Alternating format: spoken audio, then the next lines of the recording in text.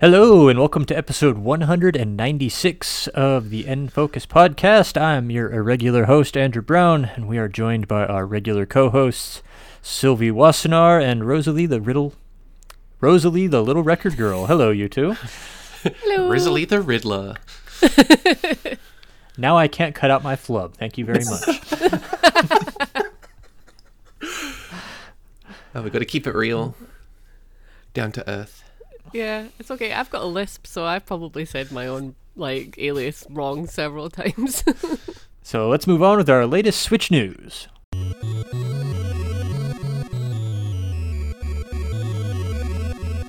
First up this week, we did not get our customary summertime Nintendo Direct, and it's still unclear if we will at this point, but we did get a Xenoblade Chronicles 3 Direct, which was about 20 minutes all about this one game that's coming out at the end of July. Did all of us watch this? No.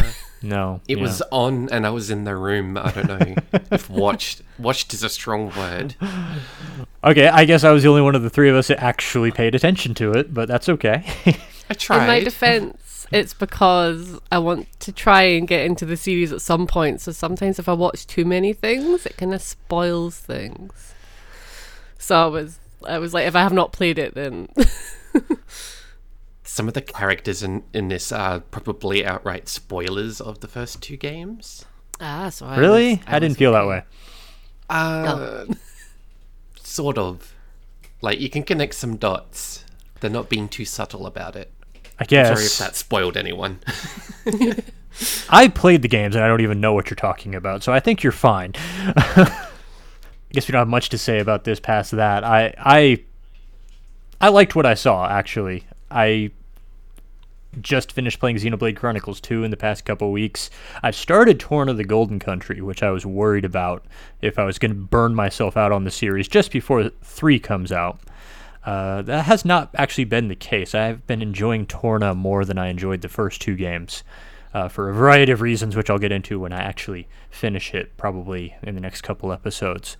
But I saw some things in this game that reminded me of Torna that I was glad to see, especially the camping sequences. Those are great in Torna.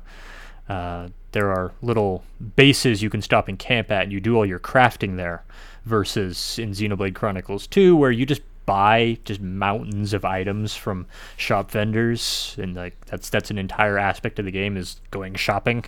It isn't that exciting for me. I'm much more interested in stopping at a campsite and crafting things with things that I found in the world versus in Xenoblade Chronicles 2. I'm getting into Torna now, but I'll finish this thought. In Xenoblade Chronicles 2, you do find a lot of junk on the ground through these little search nodes. Most of them you just use for filling in aux cores that power up your blades, and I didn't use 95% of what I picked up, so a lot more relevant in Torna, and I'm glad to see that come back in Xenoblade Chronicles 3, and also the character designs.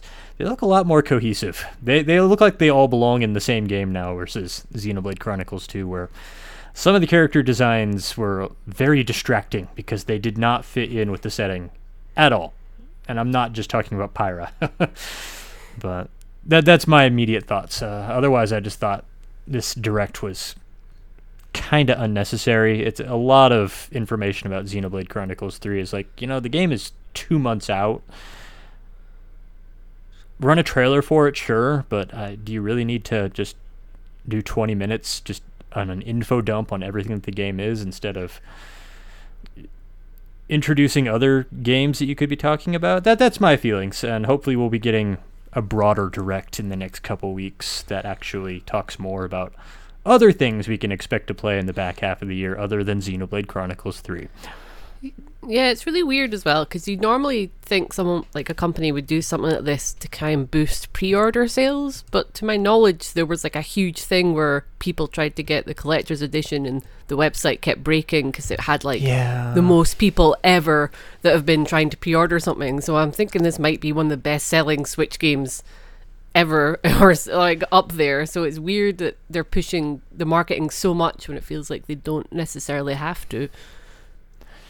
It's hard to say with the collector's edition because the kind of people who buy collector's editions are the enthusiasts. So you can't really you can't base how well a game is going to do off of how its most diehard fans react to it. And also, I really hope they're not selling Breath of the Wild 2 collector's edition the same way because I do not want to deal with that at all. Just send it to big box retailers like you did with the first one, please.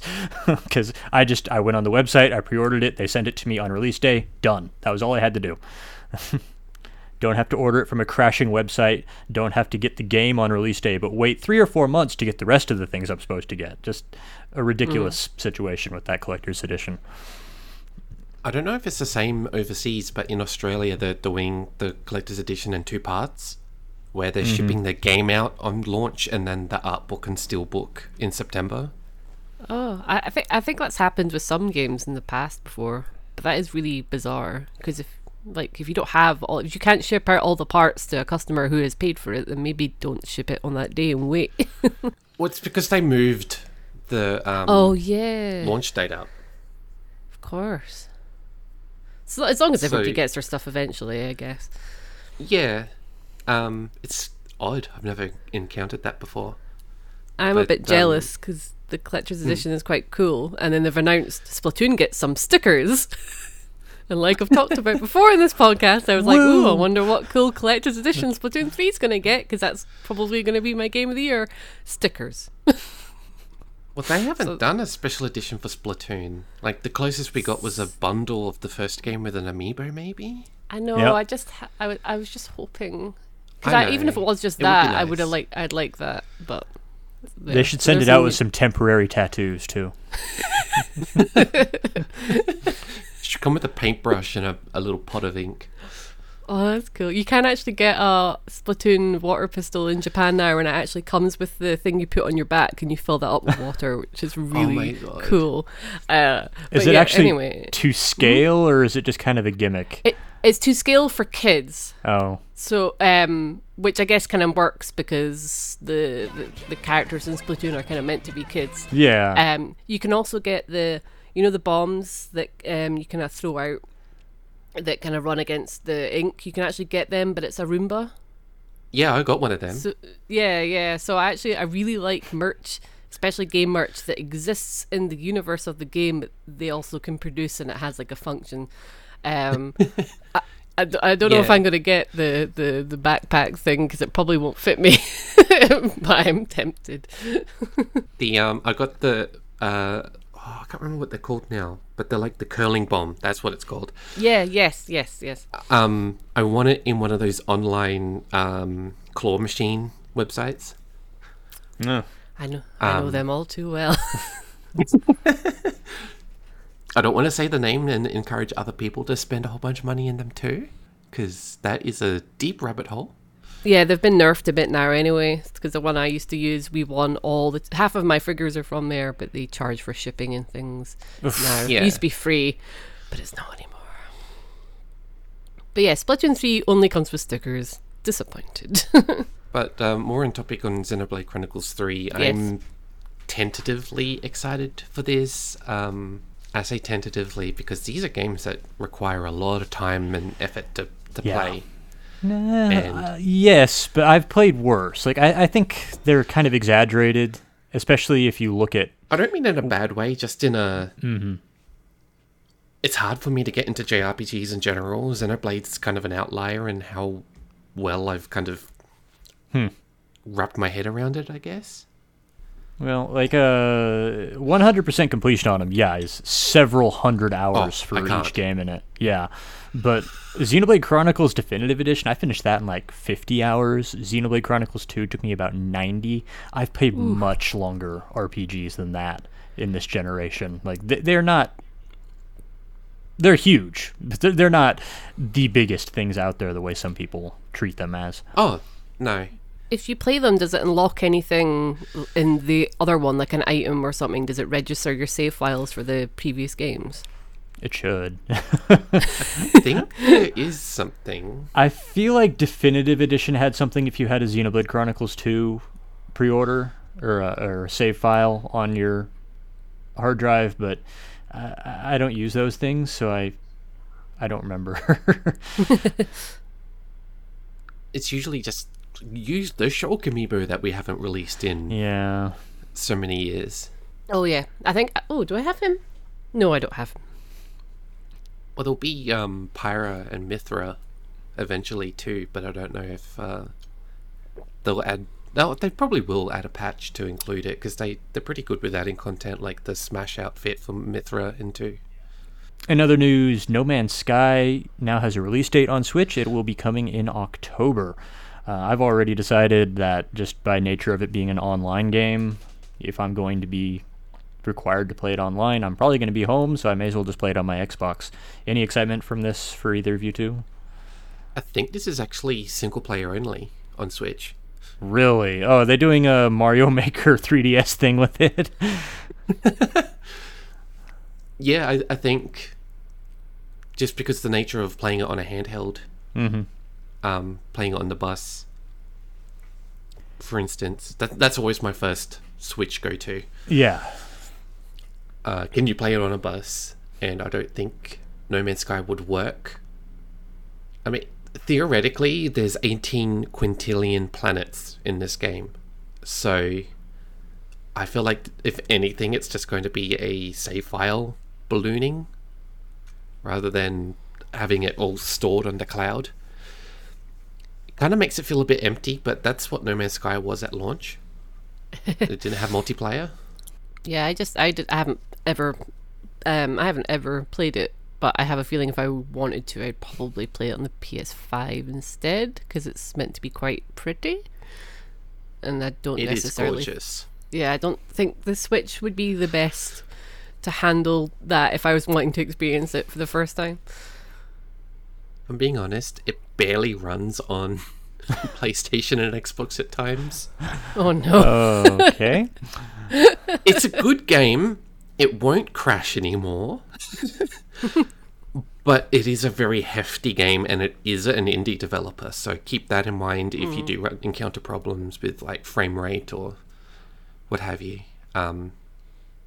It's good. It's more than passable, but like, I don't know how they got this on Switch when, there's still issues on modern hardware, even PC. Oh, I guess that's a mystery that will be solved in October. Because if none of us play it, I'm sure we'll hear about it, about how well or not well it runs. All right, so let's move on with what we played this week. I'll start out with a quick one. I played Elechead. It's a puzzle platformer that is super simple, both in presentation and design. It uses only 3 colors and retro 8-bit, probably less than 8-bit graphics to represent the world. I play as this little robot with a battery for a head, and I have to run through an environment to restore power to a city or to a planet. The story is told without words, and often the images it shows are pretty abstract. I'm not 100% sure what the ending actually showed. I was very confused when I finished it. But the main conceit of the game is, since you have a battery for a head, whenever you're touching a platform in the environment, it will conduct electricity to it, and if that platform is connected by a wall or a ceiling or by a girder or by a chain to something else in the environment, it might activate a platform, or it might activate a laser or a force field that will kill you, and you can pick up your head and throw it to distant places and try to get back to it before your body runs out of power, and then you die. And it's just a single screen puzzle game. Every room you go through is a single platforming puzzle on a single screen. You solve all of them and you finish the game. I finished it in about 2 hours. Super short and sweet. I only paid $10 for it. I was pretty happy with that. There are some collectibles you can get. There are 20 chips hidden around the world that you have to do a little bit of an extra puzzle solving to find. That opens up an alternate ending, which made just as little sense as the main ending did. And there are also unlockable palette swaps you can find that make the game look like a Game Boy game, with the different shades of green, or full-on grayscale, or a 2-bit game just using pink and purple and blue or whatever those colors were. Super ugly colors. Very simple game, very straightforward. Smart puzzles, not too difficult. Over really quick. I enjoyed it. I recommend it. The fact that it's like you said, 2 hours? 2 hours it took me to finish. That's a huge plus for me, actually. Mm-hmm. Yeah, I think I don't really have anything negative to say about it. Like, it's not the best game I've ever played, not the best puzzle platformer I've ever played, but I enjoyed it, and it was short, and I think that's either going to be a positive or a negative to some people, because there's just not much more to say about it past that. That was the game that was made by the guy that just like graduated from university, wasn't it? Yeah, it was his game design class project, and he just finished it and published it, which is great. If this was his college project, I would be very interested to see what he could do with a professional career, because this was a pretty decent game. Okay, and Sylvie played Fire Emblem Warriors 3 Hopes, so why don't you go ahead and tell us about that? Oh boy, so this is a hefty one. I'm going to be talking about it as if people are a little bit familiar with what Three Houses was and what a Warriors spin-off kind of entails. I'm lost already. I know. Three Houses is my favorite game on the Switch, so I'm fully attentive right now. Okay, good. So for those that don't know, just a quick rundown. Warriors games, you run around a field really fast. Every time you swing your weapon, like 20 people die. It's just a very fast-paced army versus army sort of feeling thing. You might have heard it called a Muso game. Fire Emblem is normally a tactical RPG, and the more recent installments have been a lot more visual novel-y and a little bit dating sim in some respects. The first Fire Emblem Warriors was much more of a Warriors game than a Fire Emblem game, in my opinion. It was really just a Warriors game with Fire Emblem characters. Yeah. And it was the All-Stars as well, so like Marth and Chrom, and I think pretty much everyone from Awakening, to be honest. Whereas this one, if you've played Hyrule Warriors Age of Calamity, where that felt much more, had more of that Breath of the Wild flavor to it, that's what this feels like. To the point where there actually isn't a lot of Muso gameplay in this. Oh. Wow. About 7 hours in, normally, like I think the first Hyrule Warriors game, I probably would have finished the campaign by now. And I'm in chapter 6 out of 18 right now. So it's a lot more like Persona 5 Soccer Strikers. Yeah. Yeah. But even that felt... This is kind of in between, where Strikers felt really Persona-y. This feels very Fire Emblem Three Houses specifically. It feels authentic. Yeah. Yeah. So in between missions, you'll, hang out with your fellow soldiers, I guess you call them, or officers. You can cook with them, you can do chores together, you can do your support conversations where you... there's like a little conversation where the two characters get closer and then they're more effective in battle as well together. And then the actual gameplay itself incorporates a lot more of the Fire Emblem, like the grid-based thing as well. So Fire Emblem is normally like the strategy RPG thing where you're moving characters around on a grid, kind of like, I guess, chess. That's utilized a lot better this time around, where you can see you got the whole weapon triangle thing. I can't remember which way the weapon triangle works off the top of my head, but like swords, axes, and lances have a sort of rock, paper, scissors relationship with each other. So you can utilize that with the troops that you pick, and you can just say, Edelgard, go attack that fortress where you have an advantage. It's really cool. Because Muso games are very fast-paced. And this kind of slows it down a little bit, and it makes it feel a lot more Fire Emblem in general, not just Three Houses. It's bizarre. It's not like any other Warriors spin-off that I've ever played, It feels really authentic to the original source material. Story-wise, so Three Houses had 3 paths, but with a sort of hidden one and then a DLC one as well. As far as I know, this one has the 3 paths as well. I don't know if there's a bonus 4th path in this yet, because I am barely into this game so far, if I'm reading it right. I think Three Houses was 3 or 4 chapters before it split into 3, where you had to choose a house to befriend or join. This one happens in the first chapter, and then the path splits immediately. I think you'll be playing a lot more of the game if you want to do all 3 routes. Because Three Houses let you play the prologue, pick your 3 paths, and then when you finish one path, you can go back to after the tutorial and not the prologue, and choose another path. If this one's the same, it's going to be like 17 chapters worth instead of like 12. So instead of playing as Byleth, which is the protagonist from Three Houses, you're playing a new character called Shez, S-S-H-E-Z. They have purple hair instead of green hair, and they talk a lot more. So a lot of the support conversations, there's actual dialogue from Shez, whereas Byleth just got maybe you had a choice between 2 or 3 dialogue choices every now and then. Shez is a fully fledged character, but I've only encountered Byleth in the main story twice so far, and seeing they're known as the Ashen Demon in universe, and seeing it from the other side rather than actually playing as Byleth, it's kind of terrifying. They're a very powerful enemy. I've only got game overs from Byleth so far. The other interesting thing is, because Three Houses has so many characters, they're all playable in this, which is a huge roster for a Warriors game.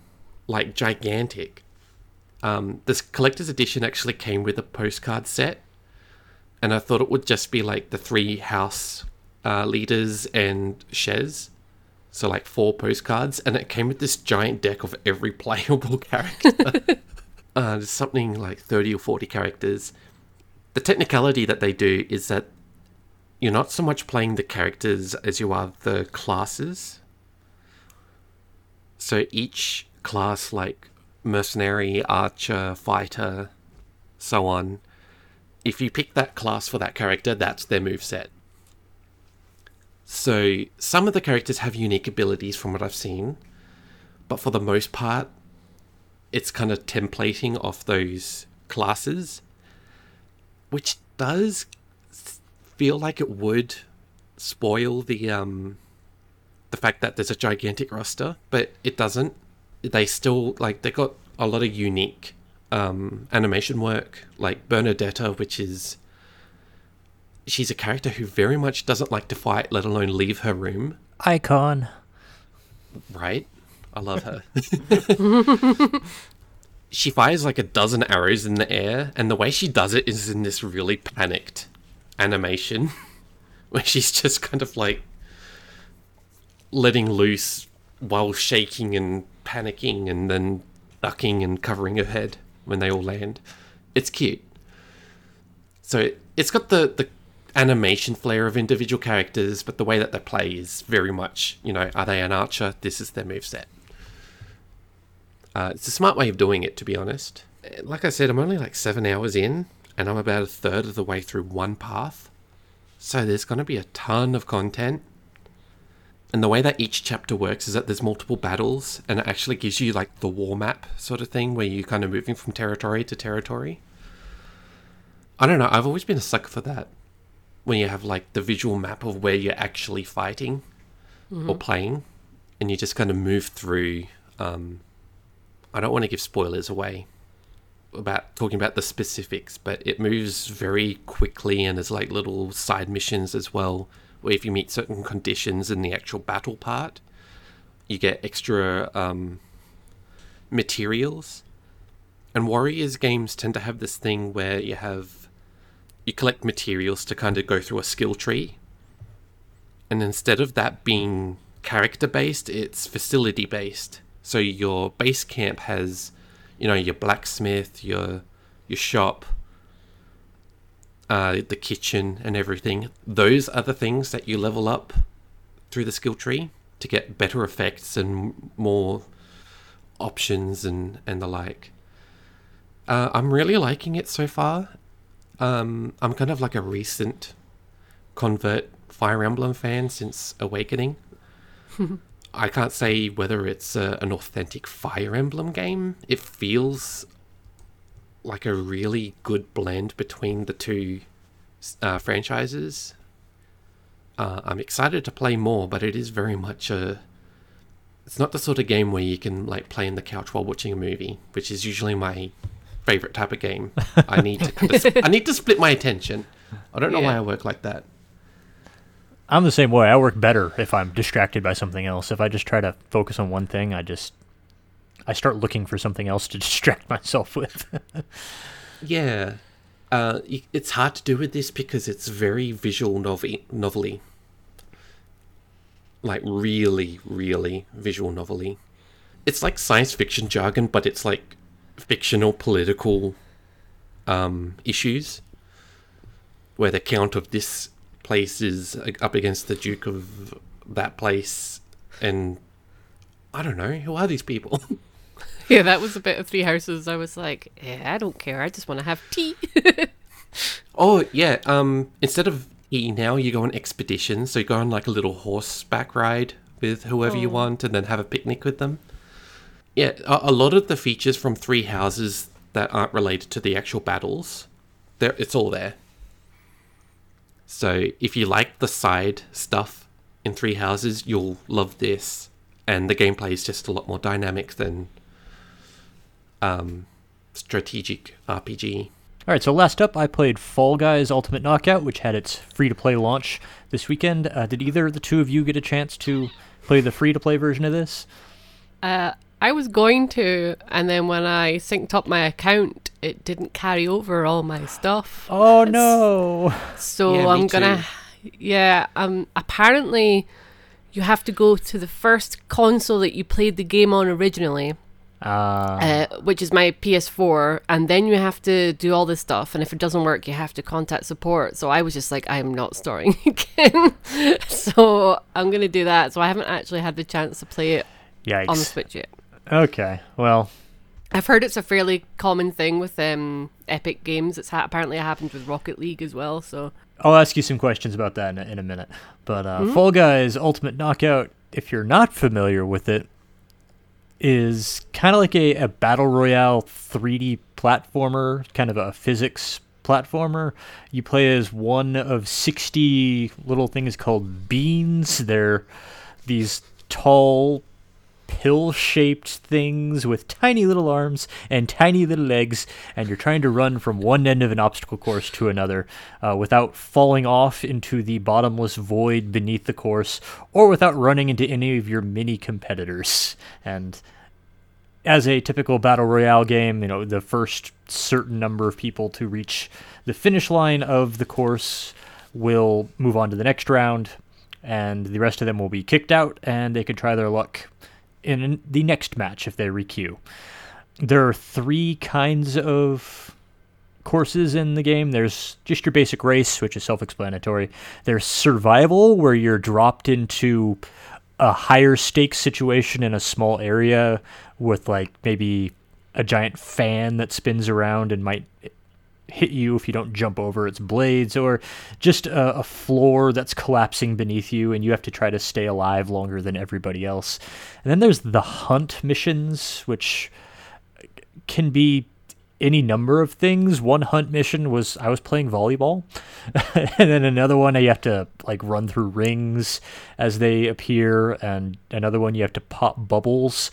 I found like not a single one of these were things I really enjoyed, but luckily I didn't have to do too many of them, so it wasn't that big a deal. But those are there. Don't like them.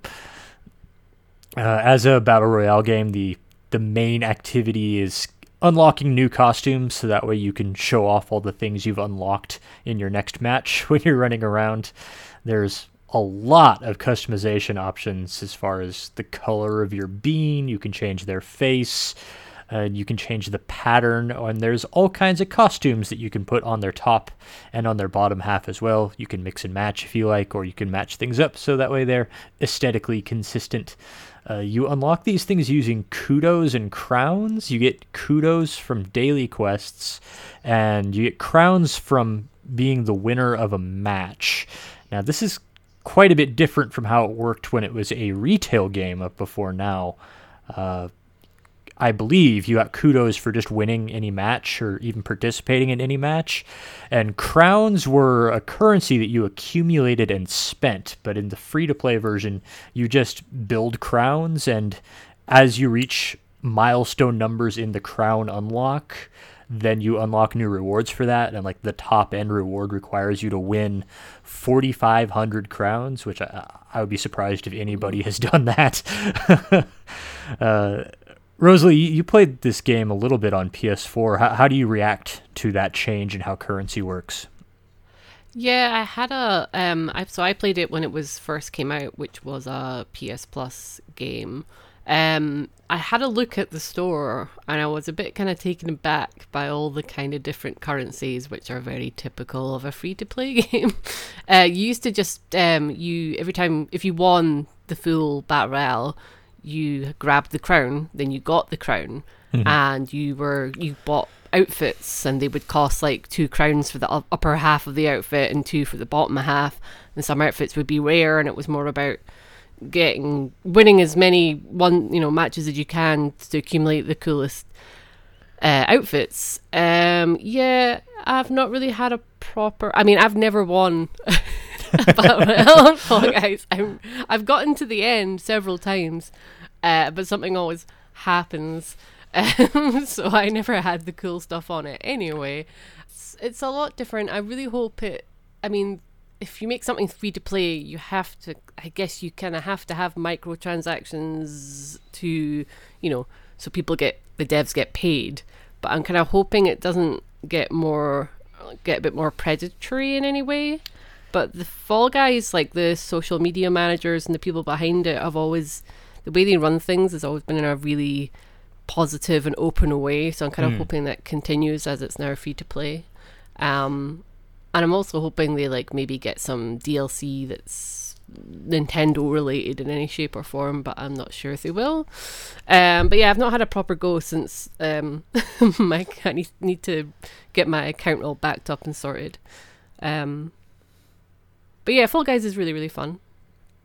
It's basically those Wipeout TV shows, but you're like a mascot costume bean person. Yeah, I always compared it to, I think, a lot of people did to Takeshi's Castle.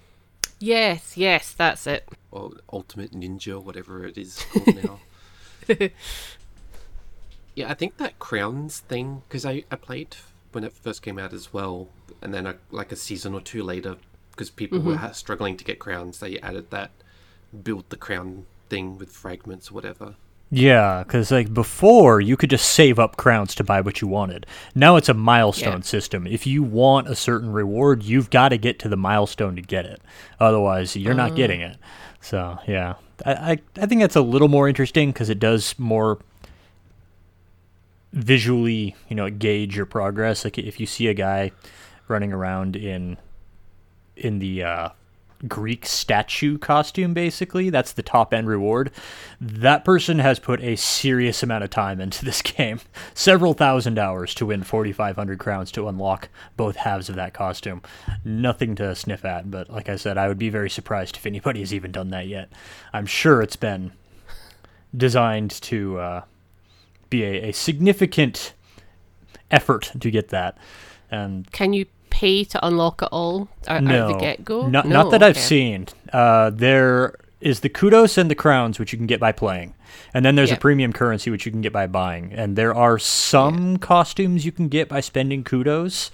They're usually the less impressive things, like titles you can buy for your name card in the match, or patterns you can decorate your being with.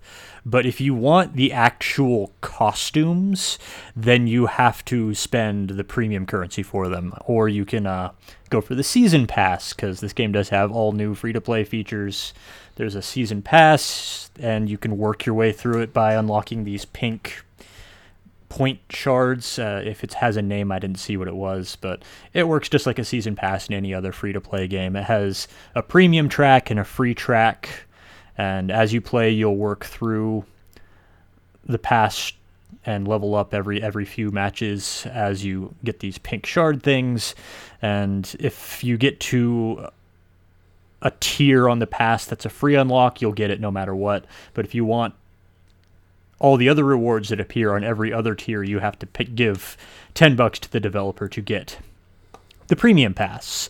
And there's daily, and there's weekly, and there's seasonal quests that you can do, and if you finish them, then you'll get extra points towards your season pass progress, and you'll unlock some extra kudos, which is nice. And even on the seasonal quests, some of those actually do give crown shards. So even if you're not winning, you are getting some crowns. Like I think altogether, it's only going to be 4 or 5 if you finish all of the seasonal quests, which are designed to take you the better part of 3 months to finish, because that looks like about how long the seasons are, 3 to 4 months. So that's a lot of work to get that done, but it's doable if you're committed. And another one, this is new. I haven't seen this in any other free-to-play game, but there's another tier. It's called Stadium Stars. It's basically a season pass, but it's completely free to get into it, and it resets like every 10 to 14 days. I couldn't really tell because it was already counting down when I logged in on the first day, and it was a weird number. It was like 9 days or something. But so I guess it's every 10 days, but that's a weird number. However often it resets, you don't have to buy into this at all. And it's just a short line of 10 rewards you can unlock that include kudos and costume pieces and things. And you just do some quests that are listed beneath the Stadium Stars. And when you finish them, then you start working through the tier. I did the entire thing in a day and a half of just casual play. It took me a couple hours in total. So I think that's kind of nice. Like I think I will at least keep playing the game just to finish the Stadium Stars every time they reset. Gives me some things to unlock, gives me a goal to work towards, but I'm not, like happened with Fortnite, putting all my free time into it to finish the battle pass. I like that. I think that's a cool addition. The Stadium Stars thing sounds really similar to the Rift in Dead by Daylight, where it's separate from the battle pass, and you have 13 days and it resets, and you can gain currency blood points and things to up to your characters. Yeah, that's the nice thing about the not to get too off topic, but the nice thing about the Rift is or maybe not the Rift, maybe it's the Grimoire, but you can go back in time on those and keep working through those goals once they've passed to get the unlocks from it. But the Stadium Stars, once the time is up, they're gone forever. So okay. You do have to stay on top of things. As a port, the game, I haven't had too many complaints about how the game runs. There were some obvious network problems in the first couple days, or in the first 24 hours. It wasn't giving rewards when matches ended. It would time out, and it would say, "We cannot load the rewards screen right now. Your rewards will be given to you in a few minutes. Please play again." After a few hours, they got that ironed out, and I was getting the rewards screen after matches, which was nice. And I also was having a problem in the duos mode where I couldn't leave the match after I lost, because it would tell me your partner is still playing. It's like, no, he's not playing. We've lost. Let me leave.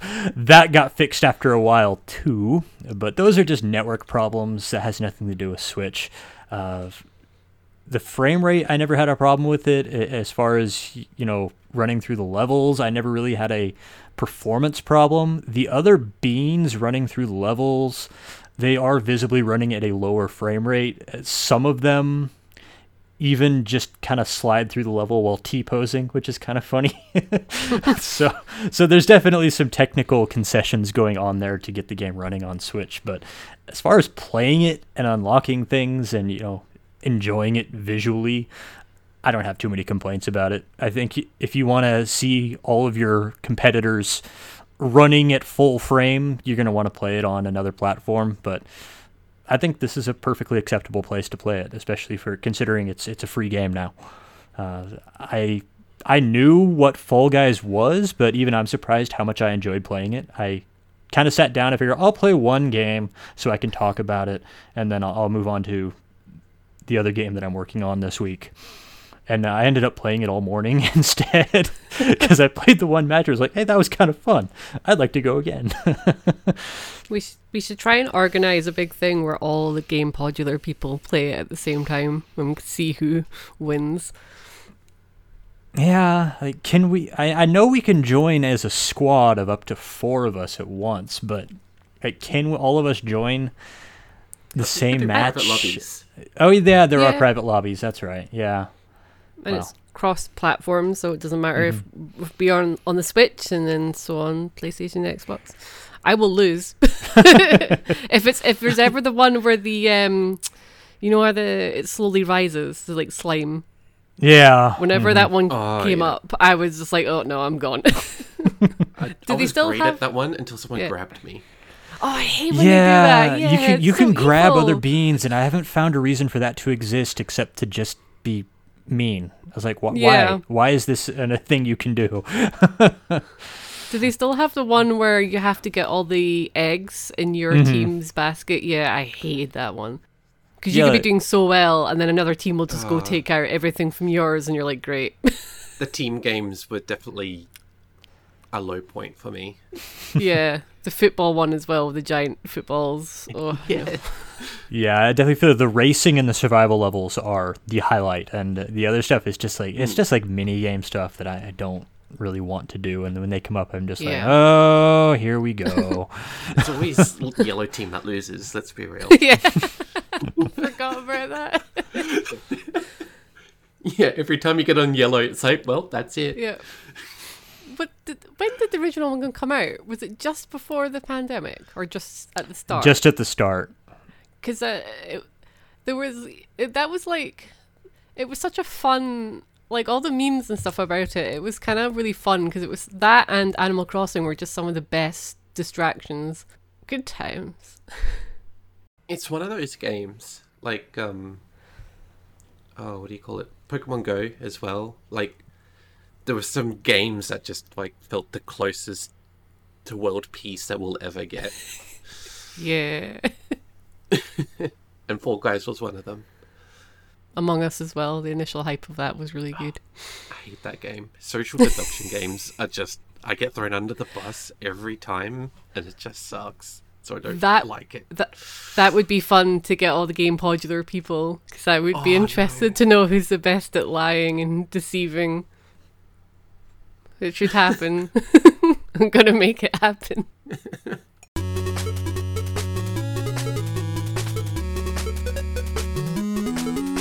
All right, so what are we going to be playing in the coming week? Sylvia, let's start with you. More Three Hopes. Let's hope I can at least beat one path before next episode. What house did you pick? Is it Black Eagles? Oh, I yeah. can't remember the name of it. It's Edelgards. Yeah, that's right. Edel. And Rosalie?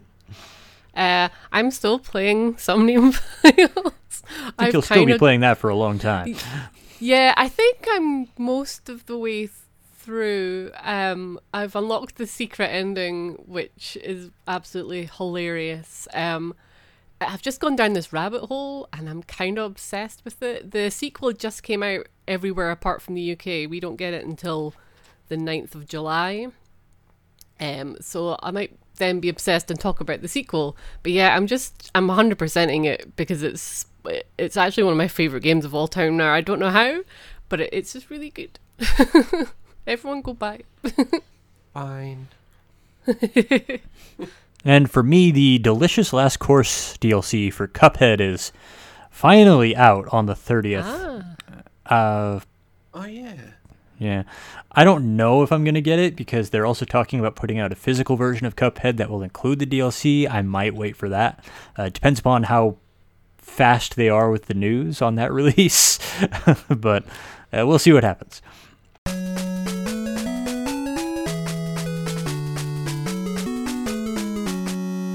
thanks for listening to this episode of End Focus. If you enjoyed this episode, please leave us a review on iTunes. It really helps us get noticed. You can also listen and subscribe on Stitcher, Spotify, and other podcast services. Also, make sure to check out our sister shows, Playstate and Power of X. Be sure to join our Discord server to interact with the lively GamePodular community. You can follow us on Twitter, YouTube, and at GamePodular.com for updates, news, and other content. You can find the links for all of these in the show notes. If you'd like to support our shows, you can buy us a coffee or become a GamePodular Patreon. The details for both of these are on our website. Thanks in advance. This episode was edited by our host, Andrew. You can follow him on Twitter at PlayCritically and check out his long-form reviews at playcritically.com. Our co-host, Rosalie, at Little Record Girl on Twitter, that's LIL Record Girl, and myself at Stew2, STWTWO, or on Twitch at twitch.tv/SylvieTory.